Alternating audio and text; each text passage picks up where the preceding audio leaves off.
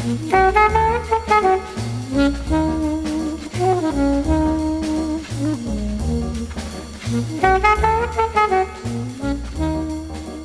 everybody, and welcome to the 288th episode of MTG Fast Finance, the podcast that loves a juicy neck with a juicy spec. MTG Fast Finance is your weekly podcast covering the world of Magic the Gathering finance, collection management, and speculation. I'm your host, James Chilcott, aka at MTG Critic on Twitter. My co-host this week, as always, is Travis Allen, at Wizard Bumpin' on Twitter, and we're here to help you folks make and save money playing our favorite game, Magic the Gathering. Good evening, everyone. Good evening, James. Glad to be here and looking forward to sharing all sorts of valuable information with everyone. Our show is produced by MTGPrice.com, the leading MTG finance community. Sign up today at MTGPrice.com to plan your specs, chat on Discord, and read articles by some of the best financial minds in the hobby. MTG Fast Finance is proudly sponsored by Cool Stuff Inc., where you can find all sorts of cool, nerdy stuff in stock, including all the best in Magic the Gathering singles, sealed product, and a plethora of other collectibles. Use the promo code FINANCE5, that's the number 5, during checkout at CoolStuffInc.com to save 5% off your order and support this podcast. Innistrad spoilers, Innistrad Midnight Hump starting to leak out into the community, as it were. Sorry, Innistrad Midnight what? Hump? Oh, Hunt. Yeah, that makes more sense. Innistrad Midnight Hunt. I genuinely wasn't sure if that was intentional or not. I mean, I'm not sure Wizards knows either. That is correct. And that will be segment 4, our topic of the week. Segment 3 will be our cards to watch. Segment 2 will be our top paper movers, which is, spoiler alert, pretty much all Innistrad. And segment 1 will be our MTGO Metagame Week in Review. So let's hop in there. See, that was the first time I've done it backwards. So, same segments, but new process. I can go backwards in the alphabet too. Z, Y, X, W, V, T, S, R, P, O, N, M, K, L. Yeah. I kind of do it. I don't think that was all right. Over on the Modern Challenge, looks like the one from September 4th here, starting out with Living End, which has had a couple good weeks in a row here, thanks to Shardless Agent really kind of reviving the archetype. Yeah, Living End has been in and out of these top 8s, and it's kind of hard to ignore at this point as a deck that I'm very curious to see whether it would be gaining ground in paper or not. It's always kind of been a presence in Modern, but it seemed like it was somewhere between Tier 2 and Tier 3 for most of its career. And now, just lately, it seems pretty squarely at least Tier 1.5, right? Yeah. I mean, it's probably at worst Tier 2, for sure. And without any sort of meaningful event with which to play it, it's whatever you want it to be, really. Alrighty, so what else do we have in this top 8? Well, we have Hammer Time in second place, a deck we've spent a lot of time talking about over the last several weeks. It's the 4 Hammers. We got those 4 Sentinels main deck, the Pure Steel Paladin and Stoneforge Mystic. So familiar looking here. I do notice it seems like they cut the the card whose name I am never going to remember. The Prismatic Path to Exile. But they are playing. What is it? Prismatic Ending. Yeah, I think so. That sounds right. But they are playing the 1 path. We've got some Red-White Burn in here, some Murktide, Jund Saga, Velomachus Turns, Mill, and Shardless Agent shows up again down in last place, which makes for 8 individual archetypes, I believe. Yeah, this is a tour of everything that's going on in this format right now, but not all of it. To get the rest of it, you got to look over at the other top 8 from the day after. Blue-Red Murktide taking down that challenge, followed by Hammer Time in second, Jund Saga in third, Blue-Black Mill in fourth, Blue-Red Murktide in fifth. Probably the most interesting deck of the week has to be this 5-color Zoo list that showed up in sixth place. We've got 4 Dragon's Rage Channeler, 4 Ragavan, 3 Scourge of the Skyclaves, which has been largely absent in the meta lately, 4 Tarmogoyf, 4 Territorial Kavu, 4 Wild Nacatl, Nacatl, 4 Prismatic Ending, 4 Tribal Flames, 4 Lightning Bolt, a Stubborn Denial, 4 Mishra's Bauble, 2 Rancor, And of course, Lurrus in the sideboard. I'm surprised that there's no Scion of Draco here. But I guess that messes with the Lurrus plan. Yeah, and I mean, if you have to choose between Lurrus and Scion of Draco, I would imagine it seems like you're picking Lurrus here. Yep. But this is nifty. I can't tell you the last time I saw a deck with Rancor in it. That is fun to see. Updated zoo with just all the most broken creatures in the format. Yeah, I mean they keep making creatures better, so it's not a surprise that they're eventually going to have a good week.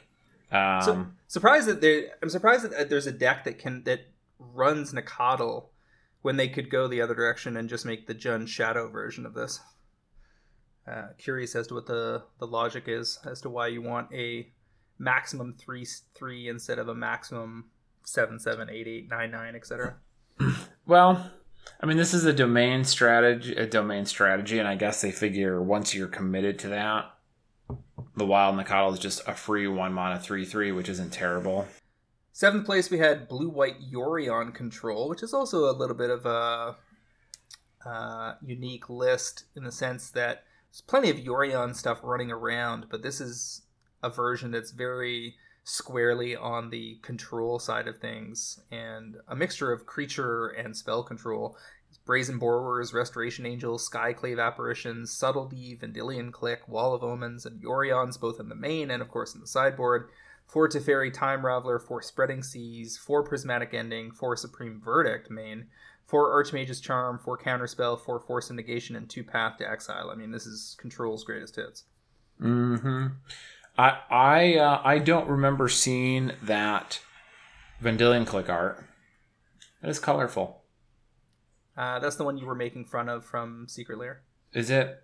I like vaguely remember some sort of candy coated Secret Lair. This is the first time I'm just like looking at this one. It's very Lisa Frank. But other than that, yeah. I mean, the list is Spreading Seas 2 main deck. Boy, I feel like we haven't seen that much either. Right? Like, because we haven't seen Merfolk since the early days of MH2 release. Yeah, and this is very clearly not Merfolk, so like Spreading Seas is good now in Control decks again, because it was for a period a while ago. Are they flickering that? I mean, you get the Restoration Angel or your Spreading Seas, which is fun. I mean, part of that is Jund getting extra ambitious with 4 Urza Saga in the main, right? Right, yeah, getting to answer Urza Sagas with that is useful, and you are a Yorion deck, or you have Yorion in your deck. Actually, this is... In the main and the board. Yeah, I was figuring that out. So you can play Yorion as a side, as your companion, but still play them main. Yeah, because it doesn't have... It's not like Lurrus, where all of your permanents have to be 2 casting costs or less, right? Yorion just says you have to have 80 cards in your deck. Doesn't care whether there's extra Yorions lying around. Yeah, I guess I hadn't noticed that before. Yep. Caught me by surprise. Yeah, I mean, the Spreading Seas with the Yorions makes sense, too. 8th place was Grixis Control. 3 Snapcaster, 4 Thing in the Ice, and then a pile of instants and sorceries, including the 4 Dress Down that have surprised people with their infiltration of the format. And then a whole bunch of other stuff. Counterspell seeing lots of play across multiple lists in Modern. Definitely worth taking a look at some of the premium counterspells.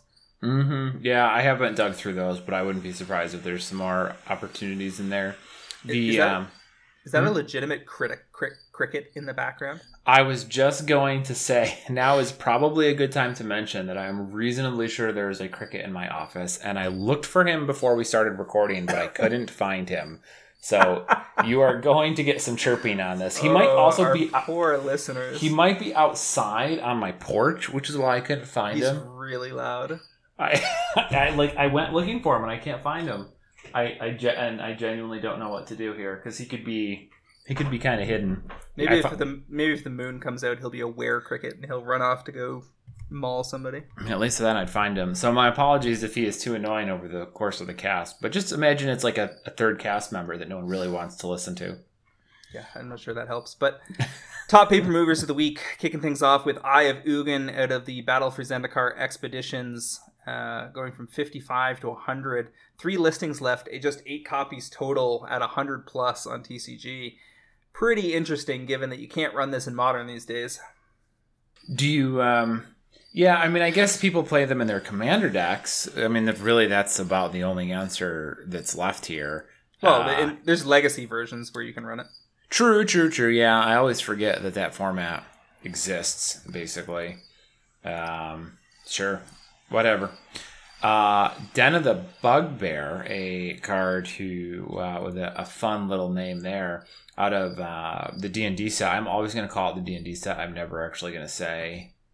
Adventures in the Forgotten Realms. This is the red land, and we're looking at the non-foils here, 250 to 5. So a double up based on just standard and pioneer play, which is pretty good. You know, if standard and pioneer can double up a recently printed rare, I mean, people are buying this to play in their local stores. It's kind of reassuring in some capacity. After Den of the Bugbear, you got Master of the Wild Hunt. The original copies out of Magic 2010 are showing a 9 to 18 move. I noticed the M25 look like they're still available around $8. So might just be the last of those particular editions selling out. But Master of the Wild Hunt makes wolves. So that's kind of why he's popular. And he used to be a really powerful card in Standard. I don't think he's especially great in EDH, but people are going to buy him for their themed decks. We got Blood Artist foils out of Avacyn Restored. 15 to 32, 113% or so. It's both a vampire and a strong sack outlet, so not particularly surprising. Wanderwine Hub out of Lorwyn foils. Single printing ever of that card, which is a blue-white merfolk land. 14 to 30. It's just been a long, long time without a reprint. Yeah. I actually just listed a couple Guiltleaf Hubs, which are the elf version from that cycle. And my LP foils are like $65 because it remains the only time those cards have been printed. And did they even print those? I don't think they even... Mystery Booster. They got a Mystery Booster printing recently. I was going to say, they had to have printed them at some point. But I wouldn't be surprised to see these show up in some tribal decks at some point down the road, but probably as non-foils. Yeah, I could buy that. Following that is Mayor of Avabruck out of Innistrad, non-foils, again 4 to 10. So I'm going to blow through a couple of these because we have a bunch in a row that are virtually all the same thing. Mayor Avabruck, 4 to 10. Huntmaster the Fells out of Dark Ascension, non-foil, 12 to 30. And Tombstone Stairwell out of Mirrodin, 20 to 52. That's reserve list and also makes zombies, which are relevant if you are playing a zombie deck. And Ulrich of the Crawling Horde, which there's probably a more fun way to say that, but I don't know it, which is the legendary Grawl werewolf from Eldritch Moon. Non-foils there, 3 to 10. Oh, and I guess I might as well finish out the list because the last one is the same thing. Cruin Outlaw, foils from Innistrad, the original printing, 5 to 22 supposedly. Again on Innistrad, which I got to tell you, I looked through a bunch of stuff last week, the week prior when I was going through picks, and I saw most of these. And Cruin Outlaw for sure it was decent. It was a decent card. This was on my list of things to go at to consider, but it didn't seem worth it. Maybe you'll get there if you bought these at 5. Like you'll probably get to sell them at like 10-ish. So that works, I suppose. Yeah, we've got a ton of vampire werewolf movement. We'll get some zombie action as well out of all this stuff going on. And I've definitely sold both Mayor of Avabruck promo foils that I got in on at like $2.50 maybe 3 years ago for $10 plus this week. And Cruin Outlaw foil, I sold one of those around $20 the other day. So clearing out all that dead weight, especially the werewolf stuff, which I think is going to be, flash in the pan and then gone. I haven't seen anything yet that leads me to believe that werewolves are going to be the hot new thing in Commander for very long. And yeah, get it while you're getting is good. It's just free money. Yeah, there's been pent up demand for a while, but for like a particularly good Commander, and I think they've gotten a lot closer to the mark this time than last. But I would agree with you that that's going to be relatively short-term heavy demand with a long gradual tail after the fact. Yeah. Top Magic Online movers of the week. Seasoned Pyromancer out of MH1, 20.5 ticks to about 27 ticks, 30% plus gains. Is in multiple modern archetypes and shows up in top 8s here and there. A lot of action in tier 2 to tier 3. There's like 6 or 7 different decks that have 5-0'd, running 3 or 4 copies of Seasoned Pyromancer lately. And a lot of them don't show up in our top 8 lists, but the card is getting lots and lots of play.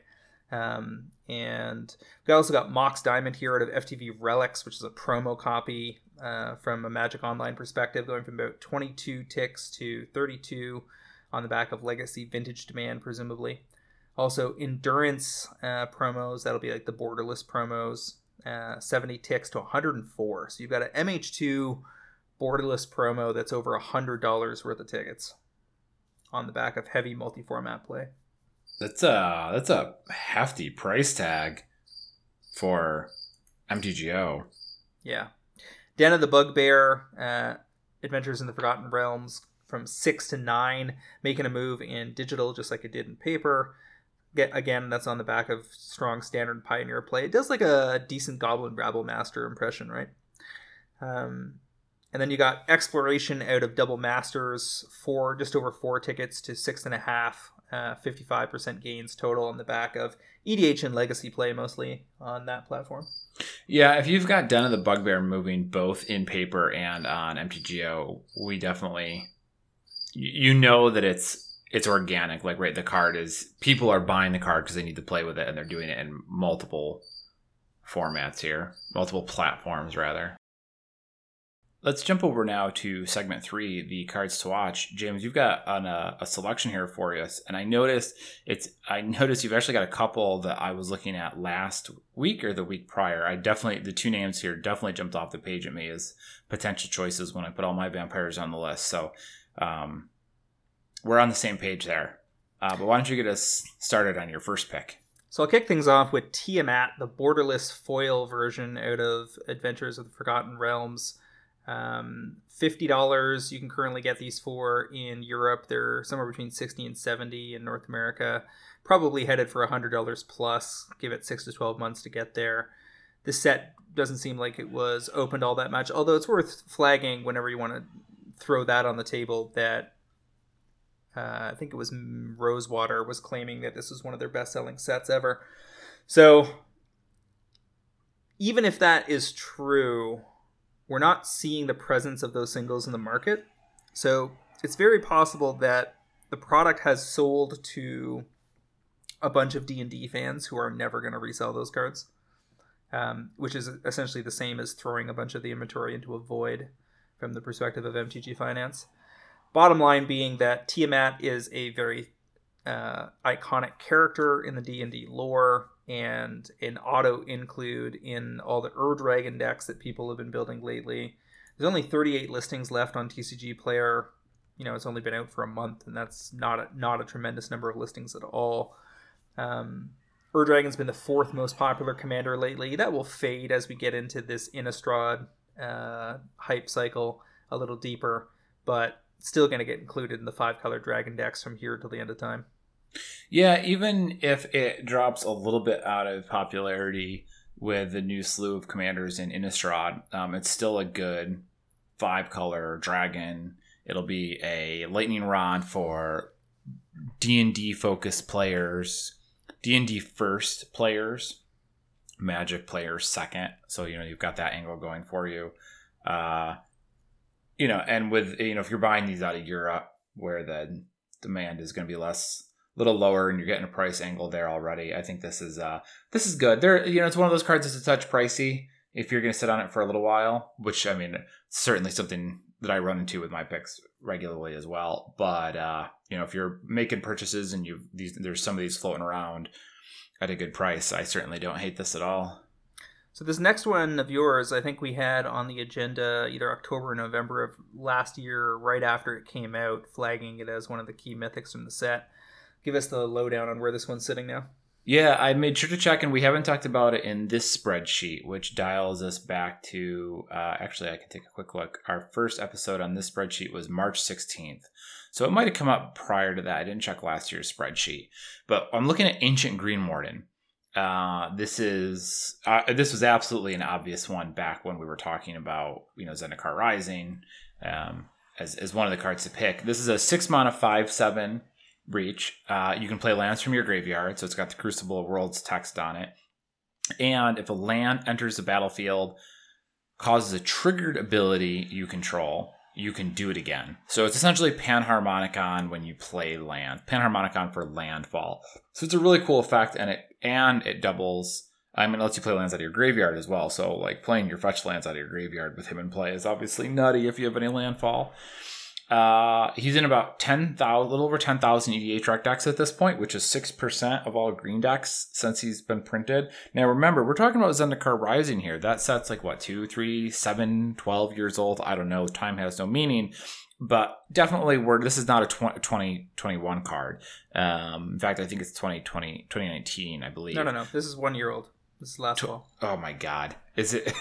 Cannot keep track of these sets. It is unreal how much I have lost the ability to pinpoint set. I used to be able to name the season of every set always. Like, I knew them backwards and forwards for years and years and years, but all of these product placements, and then on top of that, COVID have just destroyed my ability to do that. The Matrix 4 trailer today probably didn't help anybody either. Time compression is real. Right? It's like a time warp. Okay, so it's a year old, but that's still enough time to really make a point about the popularity of the card, right? This isn't a card that's in 6%, but it came out a month ago. It's 6%, it came out a year ago, so we know people are continuing to use it. It has sold, I'm looking at the extended art foils here. They have sold 10 extended art foils in like the last week or so. So the sell-through rate is pretty good here. There's no walls. Supply is kind of moderate, right? We're still only a year out, and Zendikar Rising moved a lot of packs. But this is clearly an EDH staple. You can get these extended art foils for $15 right now. And I think if you're snagging them around that price point, you just hang out on them. I think now's the time to get in. It seems like the price is about as low as it's going to get. And maybe about a year from now, hopefully you can get out of these in the $30 to $40 range. So, did track down my original call here. It was November 24th of last year, episode 247. And at the time, this is interesting to compare. It was in 2,400 EDH rec decks at the time. It was one of the top 5 EDH cards from ZNR, and it was in 15% of all green decks. I think your update says that over time it faded down to about 6%. Yeah, which is the same page we're always on, right? Yeah, cards are always high at the outset. Yeah. So I definitely agreed with it. My call was 20 to 45, but it looks like it was early because you can get in now at 14 to 15. I guess there's not a lot of $14 to $15 copies left, but there are certainly some lying around at 16. And, for it to go anywhere from 30 to my original 45 call in the next year or two seems very likely. Cool. If it was a rare, I'd be a lot less excited, but as a mythic, it's going to be fine. It's really, really hard to build big walls on this. Like Gaming Company, biggest crack jobber on TCG, only has 9 copies in stock. Yeah, that's kind of the angle here, is that it's a mythic, right? So you're not battling with that aspect. Yep. All right, so moving right along, I've got one that we definitely haven't talked about. Marwyn the Nurturer. Foil rare out of Dominaria from an era where there was no premium cards for premium versions for most of this stuff. So all you've got is the pack foils, and it's been printed a couple of times, but never again in foil. I also view this card as having very low reprint risk. I think it would be totally off Wizards' radar for most of the places where they look to include this kind of stuff in foil. This is a 1/1 elf druid, so it helps both the elf and the druid tribe if you've got a bunch of elves. And 2 and a green, legendary creature. Whenever another elf enters the battlefield under your control, you put a +1/+1 counter on Marwyn the Nurturer, and then you can tap her to add an amount of green equal to her power. So she's basically like a worse version of the druid what's the druid I just called recently that's out of AFR? Circle of Dreams. Circles? No, the Circle of Dreams druid. Works alongside, and Marwyn only has 17 listings several years out, starting around $7. Give that enough time, they're going to end up being anywhere from 18 to 25, I would guess. And the reason this is relevant right now is that Lathliss, despite being printed a while back, is the number 3 commander lately in terms of builds being reported on EDH Rec, and Marwyn shows up in 92% of those decks. And is also just in 11,000 reported decks on EDH Rec period, which is 4% of green decks overall. A very solid number. And again, single printing foil, low reprint risk. It's an elf. We are going back to Dominaria next year. All of these things lead me to believe that this is reasonably well positioned. Off the radar spec pick. Yeah, this is really fascinating. I mostly haven't been looking at pack foils now for a while. Not that I think they're necessarily a bad choice. It hasn't been where I've concentrated my efforts at all. But I do think there's probably still some great options, because if you basically are picking a card that doesn't have an extended art foil, well, you got to buy something cool looking, and maybe it's just going to be a pack foil. And in Marwyn's case, that's what you're doing here. So I like it from that regard. Also, way less supply than I would have anticipated, and very solid demand. Elves are a permanent fixture as an EDH tribe that people like to play.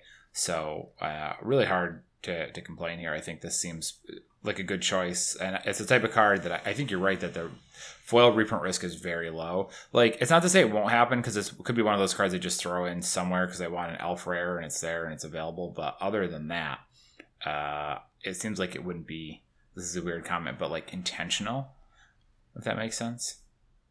Yeah, it would be a strange card to include as a box topper as part of a Masterpiece series. It just doesn't seem to really fit well in there, because it's a cool card, but it's relatively narrow. So yeah, I think it's safe for a good long time to dodge a premium copy. And I sell pack foils all the time for cards that don't have premium alternatives. Yeah. And sometimes when a card is S tier, you just sell all of it. Like, if you're talking about something like a Shadow Spear, for instance, I can sell any copy of that card. Foil, non-foil, Japanese, extended art, foil, extended art, whatever. Like, I've sold every kind of Shadow Spear there is to sell. And I find that tends to be the case with most of the S-tier stuff. And then with something like this that's more, mid-tier EDH useful, that utility will be enough to get it there if all people have got is the foil. And especially if it's a legendary permanent. It's not like sometimes with an instant you play it goes to the graveyard, people don't get to see it again. But the stuff that's actually going to sit on the board for a while, people are a little bit more willing to invest in. Yeah, I mean, part of it, I guess, is I haven't built an EDH deck in a little while, so I kind of forget that, like, there's still plenty of cards that you need to put in your deck, and you got to make sure they look cool. So you're going to work with what you got.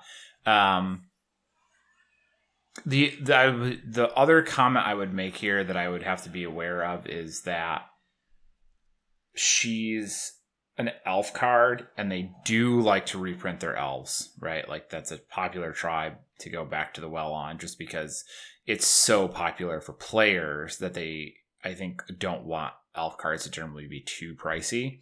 So that would be the one factor here that would make me a little bit wary about reprints, but not enough to really scare me off. I wouldn't be trying to wait years. I would probably set an exit and make a point of leaving at that juncture. Well, I mean, we did get her in the Lathliss deck in non-foil version. So the foils are the upgrade. This is true. Yeah, so I mean, that does make the foils a lot better, for sure. I mean, the foils on elf cards are always better in that regard because they're less likely to get hit by reprint after reprint. Yeah, I don't know. I think it's a solid pick. Just elves in general, I think they like to print more of, but that doesn't mean you're going to get a foil copy of this in the next 3 years. We know all the stuff that's getting released pretty much up until some portion of 2023, right? And there's nothing on that agenda that looks like this card is likely to get a reprint. Do we know that is the exhaustive and comprehensive list? Well, there's going to be tons of secret layers in and amongst there that we don't have any information about. Well, but beyond that, like, because I feel like there's always some like Walmart pre-con deck or something like that, right? Like the card that stands out in my head is what is that card? It's the Red Dragon. Itali. It's not Itali. A dragon. Dinosaur, but yes. That looks like a dragon, yes. Who a Spinosaur, Alara would inform us. Okay. Who showed up, I believe, as the pack a promo foil. Yeah, it was a resale promo is what they put it in as. Who is foil only, and I think that put a humongous number of copies in the market. And that's the type of thing that I would worry about. Like, they wouldn't announce it in their product slate. It's just going to show up at Walmart, and suddenly there's going to be 3 times the inventory that there ever was. Sure. I just think this card is so off the radar. There's very little chance this would be headlining a product like that. Yeah, I mean that's not unfair. I think that's a fine position to take. It's just the type of thing it raises my hairs. All right, moving right along. Yeah, my other card this week is I was looking for older stuff that was kind of falling off the radar here. I'm gonna say older as in like 6 months, but Reflections of Littjara, another one that we would have talked about as definitely an outlier in Kaldheim as a potential one to scoop up bunches of when you got the opportunity. This is the 5 mana blue enchantment. When it enters the battlefield, you choose a creature type, and whenever you cast a spell of that type, you copy the spell. So if you choose Merfolk, every time you cast a Merfolk, you copy the spell, or elves, or dinosaurs, or dragons, or whatever. I mean, this card seems, if you're playing any deck with any sort of tribal element and as blue, this feels like it's supposed to be in your deck, because copying even if it copies 1 spell, you're probably close to have gotten your money's worth. And 2 spells is wild. These extended art foils are $250. It's in 5,000 EDH rec decks, which is about 5% since it was printed. I see that probably not. I don't see that going down much. 5% is already on the lower end, especially for something that's going to be so universal. It's not even like a Merfolk card. It's just a tribal card. So it's any tribal deck that's in blue. And they also like to make tribal commanders multicolor, because then you get to play more cards in that tribe. So it's also sold 10 extended art foils in the last like 4 or 5 days, maybe even a little less than that. So there's definitely some movement on as well. I'm going to be snagging any copies of this I find under $3 and just kind of stashing them away. And hopefully this time next year, maybe a little longer, you're selling at 10, maybe even 15. Yeah, I think it's reasonable. I've looked at this card before. I worry about these kind of mid-tier utility cards in terms of whether people are willing to go for premium versions of them. There was another card from this set that was kind of similar that I called early on, and it turned out to be far too early. We're talking about which one? Like Mystic Reflections, was that it? The one with the shark in the art? Yeah, correct.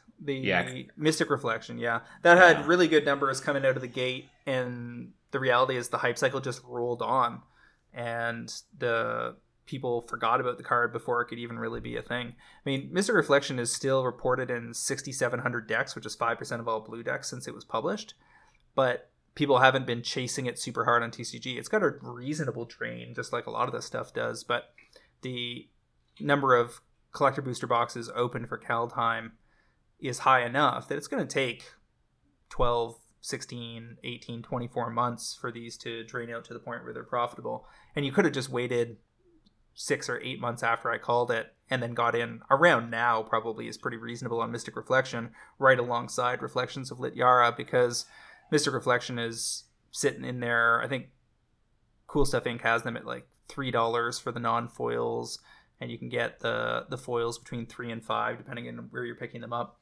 So all of that stuff looks very reasonable for personal use, and you could probably start stashing them away on a longer horizon. Yeah, I mean, I actually looked at Mystic Reflection after I made this pick. Like, I found this card, and then I was looking at Mystic Reflection as well. And I do think that card is excellent. There's no doubt about it. Was it too early before? Apparently. Maybe there was too much product open. Maybe the hype cycle moved on. Like you said, I don't have an exact answer for it. But now we are 8 months past. I think most of the settling that's going to happen on a lot of these cards has already occurred. Yeah. I also just really like this because, I mean, if this was like choose a creature type whenever you cast a card of that type, draw a card. To me, that feels easy to cut, right? Like, oh, I just draw a card every time I cast one. Like, that's not bad, but it's like, is this worth a slot? This feels cuttable. But copying them, like, that's so bonkers. Like, if you're playing a 5-color dragon deck, this means every time you cast a dragon, you get the same thing again. Like, that's big. So this feels like I guess I'm taking it personally when you say it's a mid-range utility card, because to me it feels like on the higher range of utility cards in a tribal deck. But the point stands. It's a fair point. Yeah. So I mean, I just want to keep all this in mind as we're starting, taking a look at new extended art, FEAs, foil extended arts out of collector boosters, especially for standard sets. It's not a bad idea for us to be setting some targets that are lower than current market, where we think that they are more in the mid-range of overall demand profile. I think sometimes on the S-tier stuff, you really do want to be getting in on an opening weekend or within the first 6 to 8 weeks. But sometimes you can wait, 6 to 8 months and double back on it and get in at the right time and put your money to work in the meantime. Mm-hmm. Mm-hmm. All right, so I'm going to clean up here on my side with a couple of vampire picks. I'm giving 2 because they're both relatively hard to come by. Like, some of this stuff was much better off 2, 3, 4 weeks ago before the full Innistrad hype landed. So you're going to have a little bit of trouble tracking down these in any great quantity, whether you're looking at Europe, Japan, or the US. But if you can, find some locally or just pull yours out of your binder to get ready to sell, all is fair in Bloody Vampire and Werewolf Wars. So we got Champion of Dusk here out of Rivals of Ixalan. You can pick the foils up in around $5 or $6. I'd be looking to get off that train around 15. These are both single printing foils, mind you. Cordial Vampire is the other one out of Modern Horizons 1. Get in on that around 10, 11, 12, depending on what continent you're buying it on, and aim to get off the train somewhere between 20 and 25. This is not the kind of stuff I'd be dying to pick up for the long term, but given how well this like random vampire werewolf stuff has been selling for a lot of the pro traders lately, including me, if you could get this in hand quickly and flip it into the market over the course of the next 4 weeks, I think you'll do fine. I wouldn't want to be super deep on any of it, but you pick up a couple of copies here and there, and I think you'll be able to turn them around in a hurry. Cordial Vampire specifically, I remember, I think was when I picked like 3 vampires that week, and I think Cordial Vampire was 4th on my list. That's the one whenever any other creature dies, you put a 1/1 counter on every vampire you control. Like, that just keeps permanently antheming your team every time something dies, which is nutty, right? Like, you can have a turn where you sacrifice a couple tokens, blah, blah, blah, and suddenly your team's got like 4 1/1 counters on it. This is really good. And it's a Modern Horizons 1 printing. It was in Jumpstart, but there's no foils. Actually, that's online. Now, I take that back. So the Modern Horizons, is the only printing. That one in particular I'm a big fan of. Keep in mind that we saw Blood Artist foils from Avacyn Restored going 15 to 30 plus up here in original printing. And that's the sack outlet that's also a vampire that you're looking for to chain off with your Cordial Vampires. Yep. I feel like I remember picking Blood Artist, but it might have been Zulaport Cutthroat doing a Blood Artist impersonation. Sure. As well. But yeah, I agree. People love vampires, man. Twilight has a lasting impact on our culture, for better or worse. Alrighty, so we got Jay Tempkin out of the Pro Trader pool throwing out Druid of Purification extended art. This was out of the D&D set Commander cards that only showed up in the D&D collector boosters, if I'm not mistaken. So, I mean, could that product formulation be any more confusing? This is a card intended for Commander, but you can't get it in the Commander decks. You have to get it in the collector booster boxes, which are aimed at more unfranchised players. And it says on it that it's a Commander card, if I'm not mistaken, and yet it's part of the Adventures of the Forgotten Realms set. I mean, the whole thing is just so messy. Bottom line is it's so far reported in 1,100 EDH decks, 3% of all green decks. I looked at this card a couple weeks ago, and it wasn't quite there for me yet, stats-wise. And I worry that this is going to be one of those cards where if it's in 3% right out the gate, it might only be in 1% this time next year. And if that's the case, I think you're going to have trouble gaining a lot of traction on non-foil extended arts. Druid of Purification is a card that I looked at. I want to say it was like last week or the week prior, and I don't know if it was a listener pointed it out and I stopped and looked at it, or if I stumbled upon it myself. But I kind of had a similar reaction to you, where I was like, okay, I know the numbers look good. The numbers look okay, and people are talking about how much they like this, and it's in weird product formulation, so that helps its case.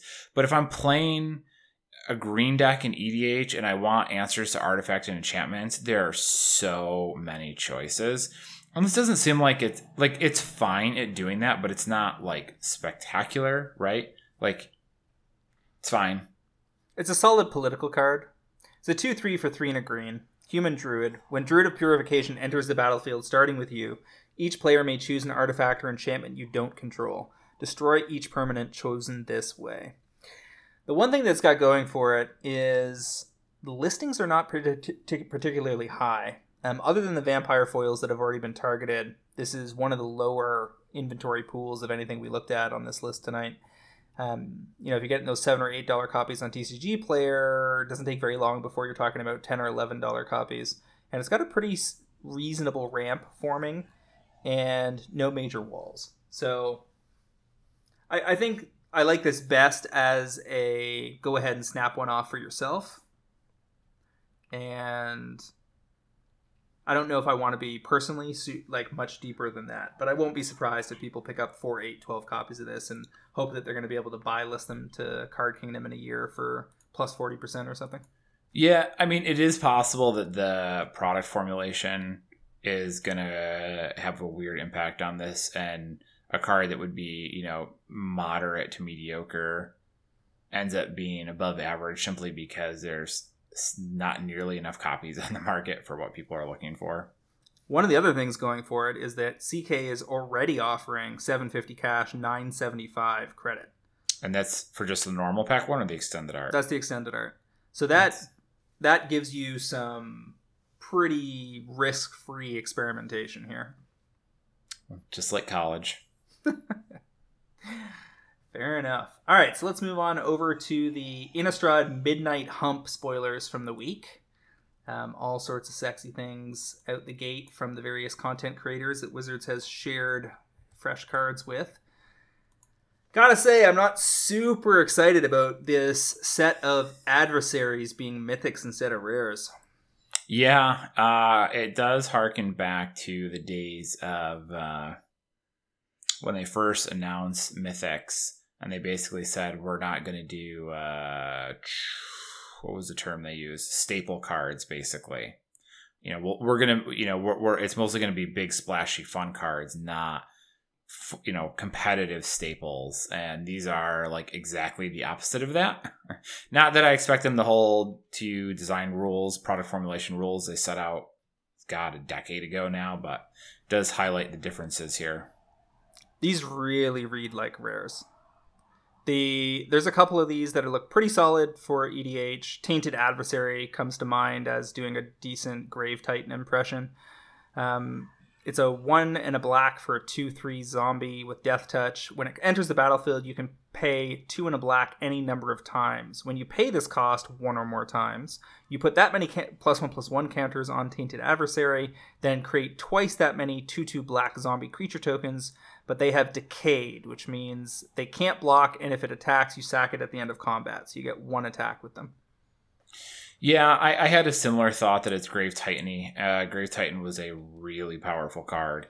Was a big deal in Standard for a long time. So being close to Grave Titan is pretty good, especially if, depending on what Standard ends up looking like, right, the metagame is always relevant for Standard cards like this. If we're talking about EDH, it's not like atrocious because it's a mana sink. So if you untap one turn with Cabal Coffers or whatever, and you've got 25 mana and you don't know what else to do with it, you can just cast this thing and get a bunch of zombie tokens, and maybe you have some shenanigans that you can do with those, which isn't terrible. But I also think this seems like the best one of the cycle, but that might just because it looks close enough to Grave Titan. Then again, we could also just be underrating the utility of the decision. Like it's these all are solid plays on turn 2, and they're also solid plays on turn 4 or 5, and also solid plays on whenever you have that much mana. Like the fact that they're good at each interval means they're just going to be fine for standard because that flexibility is worth so much. This is a case where I feel like I have, as far as standard and beyond playability is concerned, I have to defer to the professionals. Like compared to Gisa Glorious Resurrector, Gisa being the female human wizard character that's they are revisiting here. 2 and 2 black for a 4/4. If a creature an opponent controls would die, exile it instead. At the beginning of your upkeep, put all creature cards exiled with Gisa onto the battlefield under your control, but they gain decayed. How is Tainted Adversary and Gisa not supposed to be reversed, rare to mythic? Because they set on a cycle. Yes. I mean, it just doesn't make any sense to me. Gisa would be a pretty solid financial gainer in the mid to long term as just a solid EDH card that can do a lot of work in the mid to late game as a mythic. But as a rare, I guess we got to look at the foil extended arts, and I'm not super excited with what I'm seeing here so far. We got Consuming Blob, 5 mana, 3 and 2 green. First of all, oozes just don't get there. Other than Scavenging, which obviously was a competitive staple for a long time, pretty much all the rest of the experimentations in this regard are just too finicky and don't do enough. Consuming Blob's power is equal to the number of card types among cards in your graveyard, and its toughness is equal to that number plus 1. So basically it's got Tarmogoyf's power and toughness assigning ability. At the beginning of your end step, create a green ooze creature token with this creature's power and toughness is equal to the same thing. So it's a Tarmogoyf that copies itself for 5 mana. Which actually gets pretty wild because it doubles every turn, right? So at the end of the first turn, you get 1. But if they're both alive, next time you get 2. Now, how many turns can you go with this thing getting unmolested? I mean, that's a good question to take. That's a question for your table on how much removal they play. But is a 5 mana... So do I want to pay 5 mana for Tarmogoyf if he's going to make copies of himself every turn? So hold up. Why do you get 2 on the second turn? Isn't doesn't make a copy of itself. It makes a copy of itself without the ability. Oh, does it say that? I'm sorry, I missed that. Then never mind, I lied. It's even worse. Yeah, I'm not super stoked about that. You got Enduring Angel, 2 and 3 white, for a 3/3 flying double strike angel. I feel sorry for people that have to play against this in limited because it also gives you hexproof. And then if your life total would be reduced to 0 or less, instead transform Enduring Angel and your life total becomes 3. Then if Enduring Angel didn't transform this way, you lose the game. So I guess they get one chance to interact with it. Then it turns into a having power and toughness equal to your life total. And you still have hexproof, it still has flying, but no longer has double strike. And whenever it attacks, you double your life total. Yeah, this, I mean, like you said, aside from being bonkers and limited, was fine. What was the full name of this card? Enduring Angel. I just don't... Yeah, I mean, my problem with this is you have to get it to trigger. So if I'm playing, so if we're talking about EDH, I'm going to play a 5 mana 3/3 flying double strike. Okay, that's mostly irrelevant. You have hexproof. Okay, that's not nice. Terrible. Mm-hmm. That's nice. But in order to trigger it, I have to flip it over, or I have to go to 0 life. Like, that's kind of tricky to do, right? Like, what are the odds that someone's just going to kill me knowing that I have Enduring Angel on the table? More than likely, they just attack me down to some low life total, and then we just wait until the board gets wrath, and then I die. Essentially, I would have to kill myself to get this to flip. And even when it flips over, you don't win. Like, yeah, you got am I going to attack to go from 3 to 6 life? Like, ugh. Yeah, you have some work to do still. Yeah. And then continuing along with this trend of odd mythics, Poppet Stitcher, 2 and a blue for a 2/3 human wizard. Whenever you cast an instant or sorcery spell, create a 2/2 black zombie creature token with Decayed. At the beginning of your upkeep, if you control 3 or more creature tokens, you may transform Poppet Stitcher, which then becomes Poppet Factory, an artifact. Creature tokens you control lose all abilities and have base power and toughness 3/3.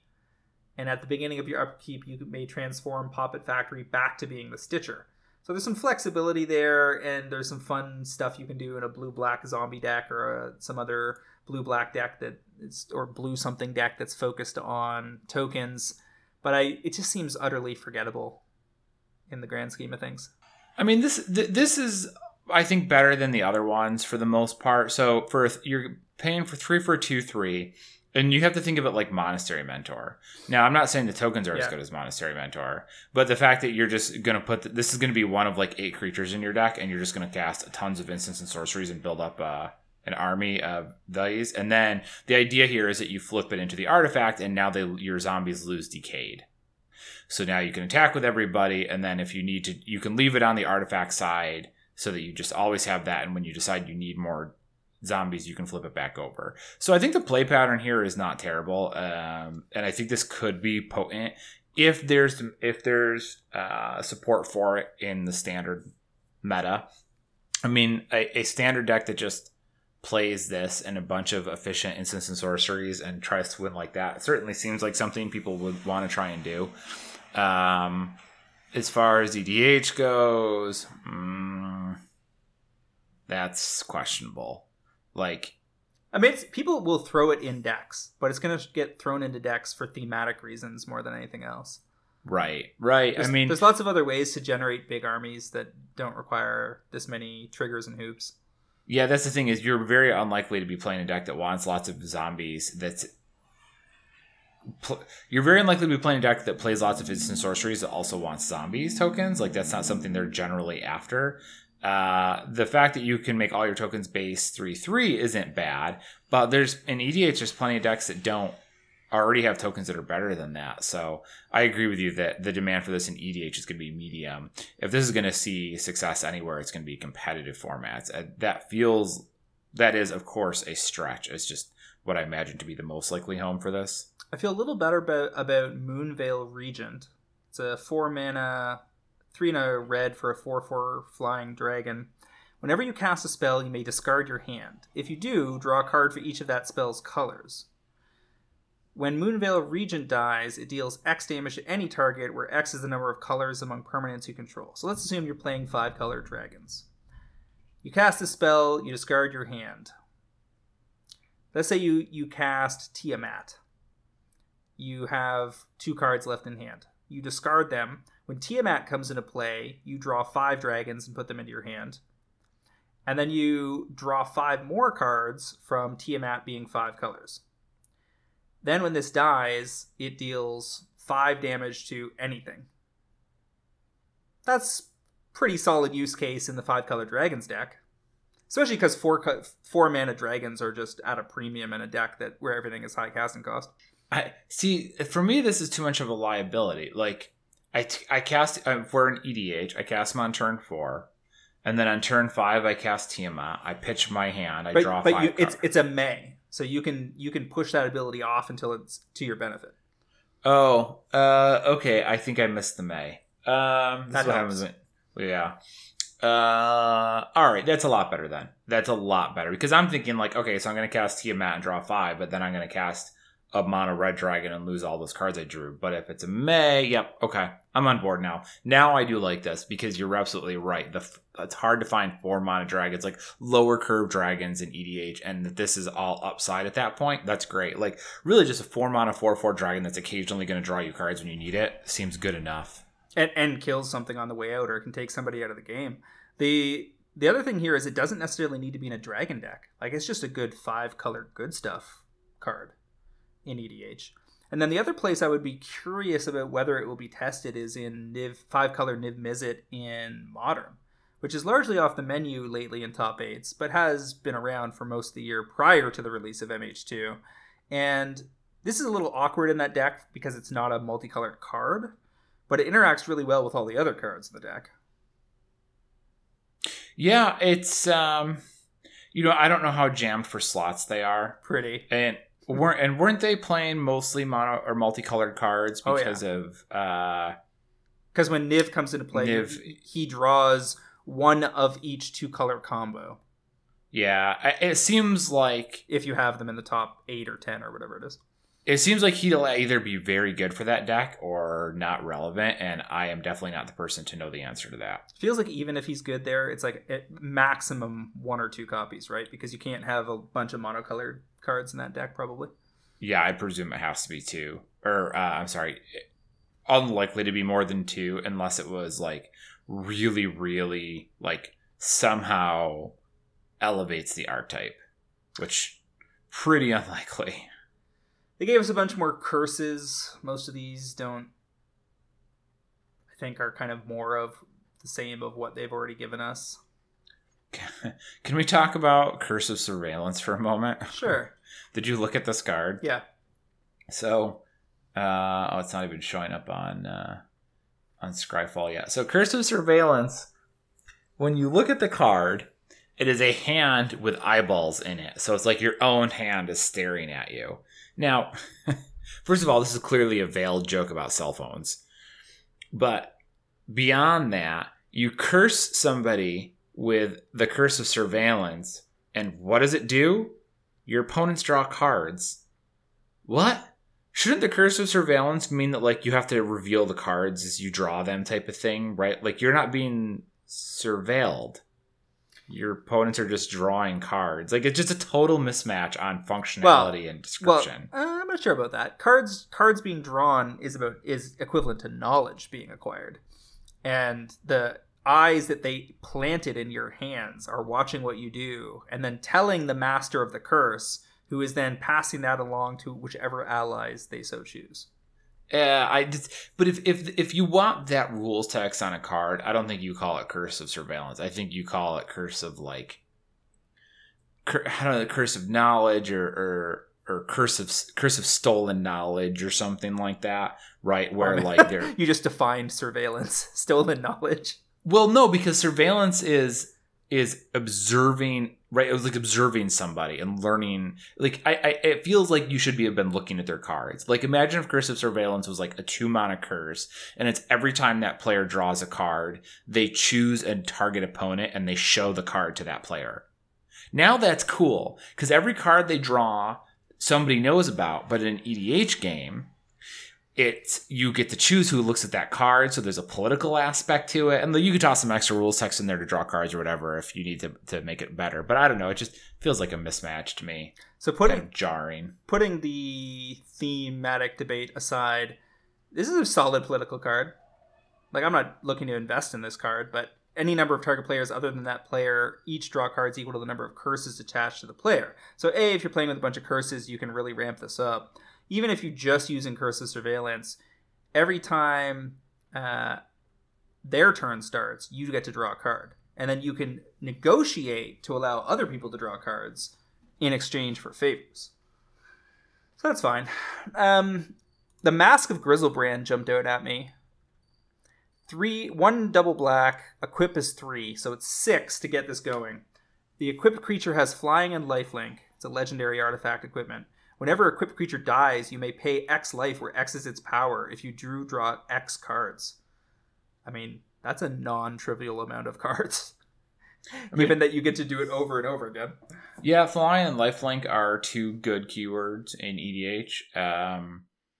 And, your creature's power, you're probably going to end up with, 3s and 4s most likely. So they're going to be nice little boosts in card draw. I think it's fine. I think it's fine. That's the most I'm willing to give to that card. So here's the challenge. I mean, there's a lot of, like, cute cards in here that are thematically on point. Do you see a modern staple in here somewhere? So I noticed Willowgeist, and I'm not. This card got worse when I read it a second time. Willowgeist is the 1-mana 1/1. Green 1-mana 1/1 with trample. So I'm already kind of curious. Whenever 1 or more cards leave your graveyard, put a 1/1 counter on it. So my first parse of that was whenever a card leaves your graveyard. So I'm like, okay, so if you delve like 2 cards away, this is suddenly a 3/3. I'm like, that's pretty solid. But it's not. It's a 2/2. Yeah, it has to be individual instances. So delving like a Tasigur does not give it 5 counters; it gives it 1. But I'd have to do a more full scope of like how you exile cards from graveyards in Modern these days. But I mean, that could be a 1 mana 1/1 that turns into like a 4/4 pretty quickly. And you gaining life equal to its power when your opponent kills it is also pretty solid if you're in a pretty tight situation. I mean, it's probably going to get pathed more than anything, but that one I did notice as being potentially potent. Delver is back. I mean, matters for Pioneer. What format did you ask me about? Did you see a modern staple lying around in this pile of previews? Staple or playable? Either, really, at this point. Hostile is very good. Hostile is good. It screws up all sorts of random effects, and it has a solid body that has a potent effect when you attack with it, and the opportunity cost is very low. So I think that has a shot of mattering. What were some of the other ones that caught my attention? We got possibly the best Wrath ever printed for EDH. In Vengeful Extermination is the translation I'm seeing. It's the 8 mana Day of Judgment, but it costs 1 less for every creature. So you are typically going to pay 2 mana to Wrath the board. That's going to be extremely popular. Yep, I can see for sure. The problem with the Wraths, of course, is we're at the point now where there are so many options. Yeah. And every time a good one comes out, like, you know, we had Damn or whatever in MH2, everybody's like, oh, that's going to see tons of EDH play. And they all see some EDH play. But they're not the kind of cards where something is revealed or a new deck comes to the forefront or a theme is unveiled for a new set or a new card preview drops and you have to run out and buy a bunch of copies. They're just the sweepers, and the sweepers are kind of off to the side, slow, steady demand kind of forever, but the more of them you print, the more that demand will be spread amongst them. Yeah, they're probably slower burns than other cards tend to be for exactly the reasons you outlined. Like, nobody runs out and buys Vengeful Extermination, but when they are putting together a deck and they decide they need one for it, they will go buy one then. As opposed to other cards people will go buy right away. So I agree with you. I do think Vengeful Extermination seems very good. Like, it's just so efficient that it's hard to turn your nose up at that. But I agree. It'll probably move copies, but it's not gonna light the world on fire. You know, we're talking about Modern again. What people were talking about the new Tireless tracker in Briarbridge tracker. I don't know. I could be off, but this doesn't seem that good, right? It seems. It seems fine, right? Like in standard, sure. Doesn't it seem worse than Tireless Tracker? It's a 4/3 vigilance until you crack the clue token. Yeah, and if you control 4/3 vigilance for 3, just isn't that big a deal anymore. No, not at all.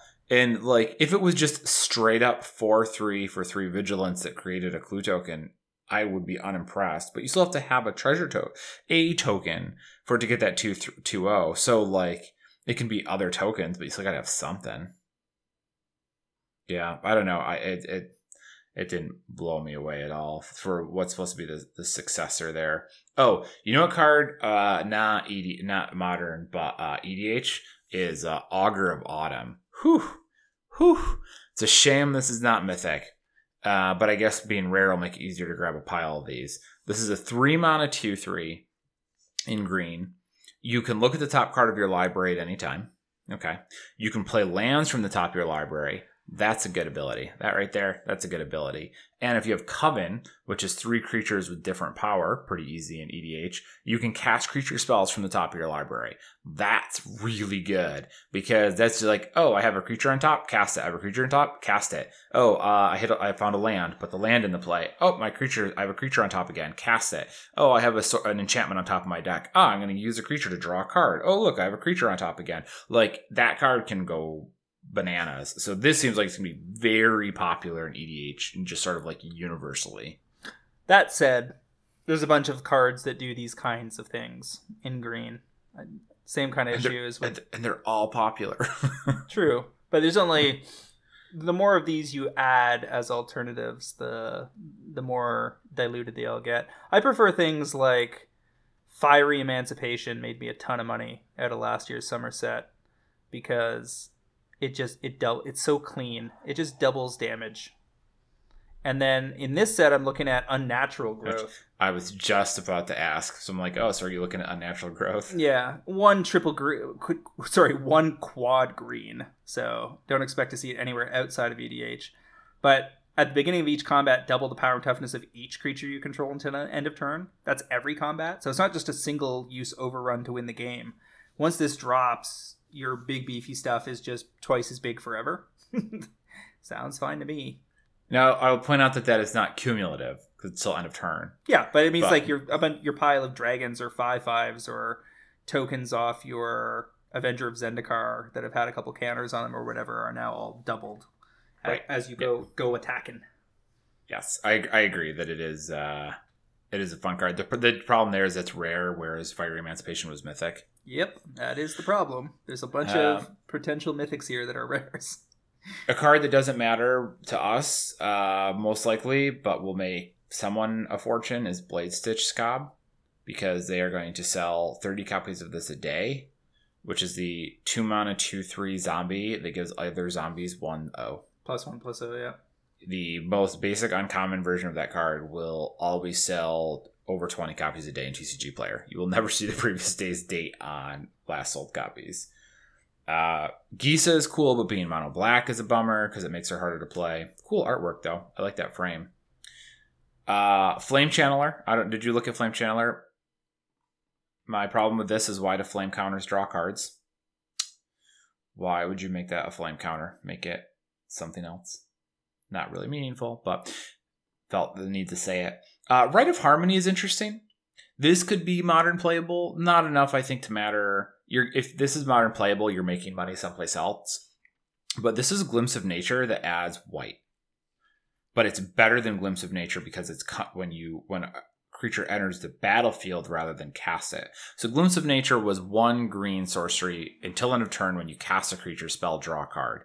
This is 2 mana instant. When a creature or enchantment enters the battlefield under your control this turn, draw a card. So you get to add enchantment, and it's not cast, it's come into play. Very potent. White makes it a little more obnoxious for EDH because now you're severely cutting down the number of decks you can put it in. But it's a very potent effect. And it's got flashback just tossed in on top of that too. So that could matter. That could matter. All I gotta say is this Teferi in this set better be real good. I will agree that on average this seems a little lower powered.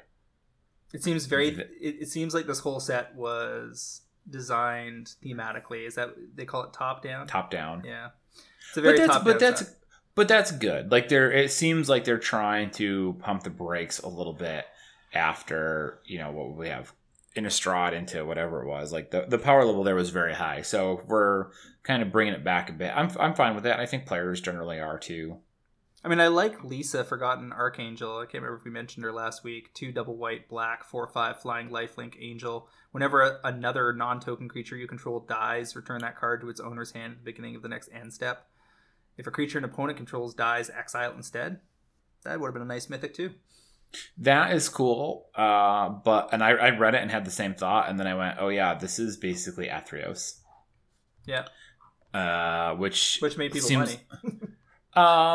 Did it? Oh yeah. It seemed so. That was that would have been the original one. Athreos got a passage. Whenever another creature you own dies, return it to your hand unless somebody pays 3 life. Yeah. I guess the Shroud Veiled was... Yeah, Shroud Veiled was really slow. I don't know. I think the card is cool, but it didn't feel like it was different enough from Athreos, and Athreos kind of felt like a bit of a drag from what I remember, so I didn't get too hyped about it. Yeah, I mean, as a rare, I'm not going to be getting all hyped up here. There's a bunch of solid things in here, and I'm sure there's something we're missing thus far. I mean, Flesh Taker. There's just a lot of good uncommons, right? Like, this set is going to have some pretty solid value in the uncommon slot. There's a bunch of cool utility creatures. Like, Vampire Socialite is a really good aggressive vampire that's probably going to do work in Standard. Flesh Taker, white and a black, super creepy art, 2/2 human assassin. So it's basically a serial killer. Whenever you sacrifice another creature, you gain 1 life and scry 1, and then you pay 1, sack a creature, and give Flesh Taker +2/+2 until the turn. That's nice. Lots of things you can do with that. Did you have any impressions looking at Mystic Skull? This is the 2 mana artifact. For 1, and you can tap and add 1 mana of any color. For 5, you can transform it. When you transform it, it turns into Mystic Monstrosity, which is a 5/6 that says lands you control have add 1 mana of any color. Yeah, but like set the rules text aside. Did you like notice anything looking at that art? Is it Gristlebrand's head? So it can't be Gristlebrand's head because we have Mask of Gristlebrand, right? No, but the mask I don't think is just I think it's just an homage to Gristlebrand. Yeah, it's an homage. It's not supposed to be his head that some witch is wearing. I don't know. That looks a lot more Gristlebrand-y than Mystic Skull does. I don't know. I looked at Mystic Skull and I'm like, that's a Kabuto helmet. This is from Kamigawa. Why is there a Kamigawa helmet in Innistrad? That's extremely Kabuto helmet to me. It just really stood out as not looking like a demon. I don't know. Well, the thing here is for 5 mana at some point in the game, you get really inefficient filtering for a while, and then all of a sudden you get is it Essica out of Kaldheim that does the same thing? Sure. No, it's not Essica. It's it is. It's Essica, God of the Tree. Yeah. Yeah. But she does legendary creatures you control make mana of any color. So I don't know. Do you want a bad mana rock that later fixes your mana? That seems not worth it in most decks. No, I mean, I wasn't looking at this because I thought the card was useful. I think this will be popular in low power EDH decks. Sure. Right? That's where you'll see this show up. But beyond that, no one's really going to go buy copies of this to put in their deck. Yeah, 5-color Timmy action. I mean, Wake to Slaughter also seemed good, but it's like 2 more mana than it needs. Probably at least 1 mana more than it should be. And it's rare. That's the one that you choose 2 creature cards in your graveyard, and your opponent chooses which one enters the battlefield and which one goes to your hand. That's kind of cool. But even if you have an instant win condition somehow set up with that, you're still paying 5 mana for it. What format are you doing that in? There's a lot of cards in this set that I think make sense to put in your collection. I'm not sure it's where I'm going to be digging super deep for specs. Yeah, I'll be curious to see how the numbers play out. And maybe there's some extra stuff in here that's hidden. I do think Hostile is going to be potent. I do think that card would be good. Keeping in mind, we've only seen 9 of what I think is 20 mythics. I think all standard sets have 20 mythics now. Is it that many? Yeah, so if we've only seen 9 of 20, we've still got 11 shots at greatness here. I will say that I'm totally on board with them trying to depower standard a little bit. I think that's a good idea. Arms races like that aren't fun. It just, when it comes to, our topic, our conversations about the set, it's kind of like all of these cards seem like they cost 2 more mana than they need to in EDH, or do like a little bit less than they needed to be really good. There's a lot of role players here that fit into tribal strategies as opposed to just things that are powerful on the surface, just in raw form, regardless of where you put them. Yeah, which is also good, right? There's no problem with that. Like even something like Curse of Shaken Faith, you can throw that into an EDH deck and just mess with the table. If you're playing at a high power table that likes to go off, because every spell they cast past their first deals 2 damage to them. That's a nice way to speed up a game. Yeah.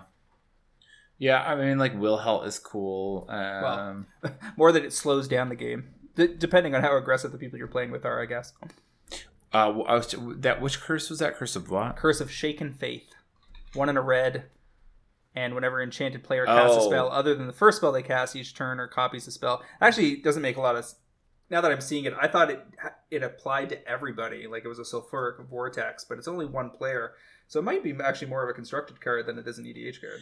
Yeah, I did pause on this card earlier and thought about it for a moment because I was trying to figure out if there was a way to set up an infinite... forcing someone to cast an arbitrary number of spells. Like, can I... Obviously, we used... Chain of Smog, right, was the one combo that people were using, but you were casting that a bunch of times.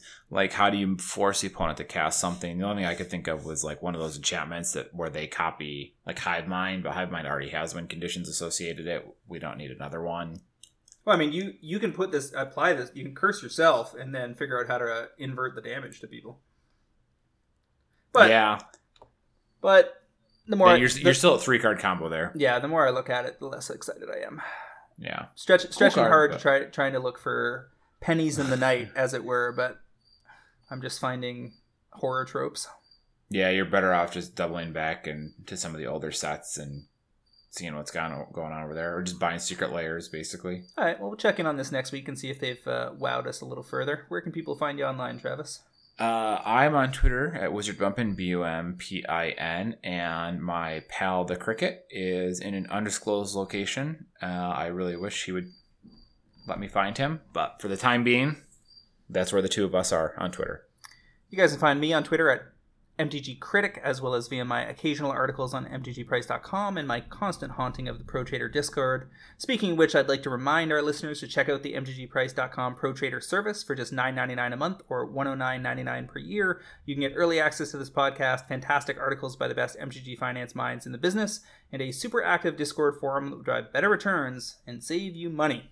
Playing Magic the Gathering, I noticed that there were some reports this week of people getting out of their... Seb McKinnon, Chalice of the Voids above 150, which I think we got them in the 70 to 80 range. So those folks have paid for their subscriptions pretty handily this week. Wow, it's a good turnaround on that. Yep, I'm almost out too. I've got 2 copies left or something. That Judge promo, right? Yep. Wow, that's nifty. Once again, MTG Fast Finance is proudly sponsored by Cool Stuff Inc., where you can find all sorts of cool stuff in stock, including the best in Magic the Gathering singles, sealed product, and a plethora of other collectibles. Use the promo code FINANCE5 during checkout at CoolStuffInc.com to save 5% off your order and support this podcast, which brings us to the end of episode 288. Had fun looking at Innistrad spoilers. I'm sure we'll look at some more next week, and I will see you then, James. Thank you, Travis. We'll see you all next week on another episode of MTG Fast Finance.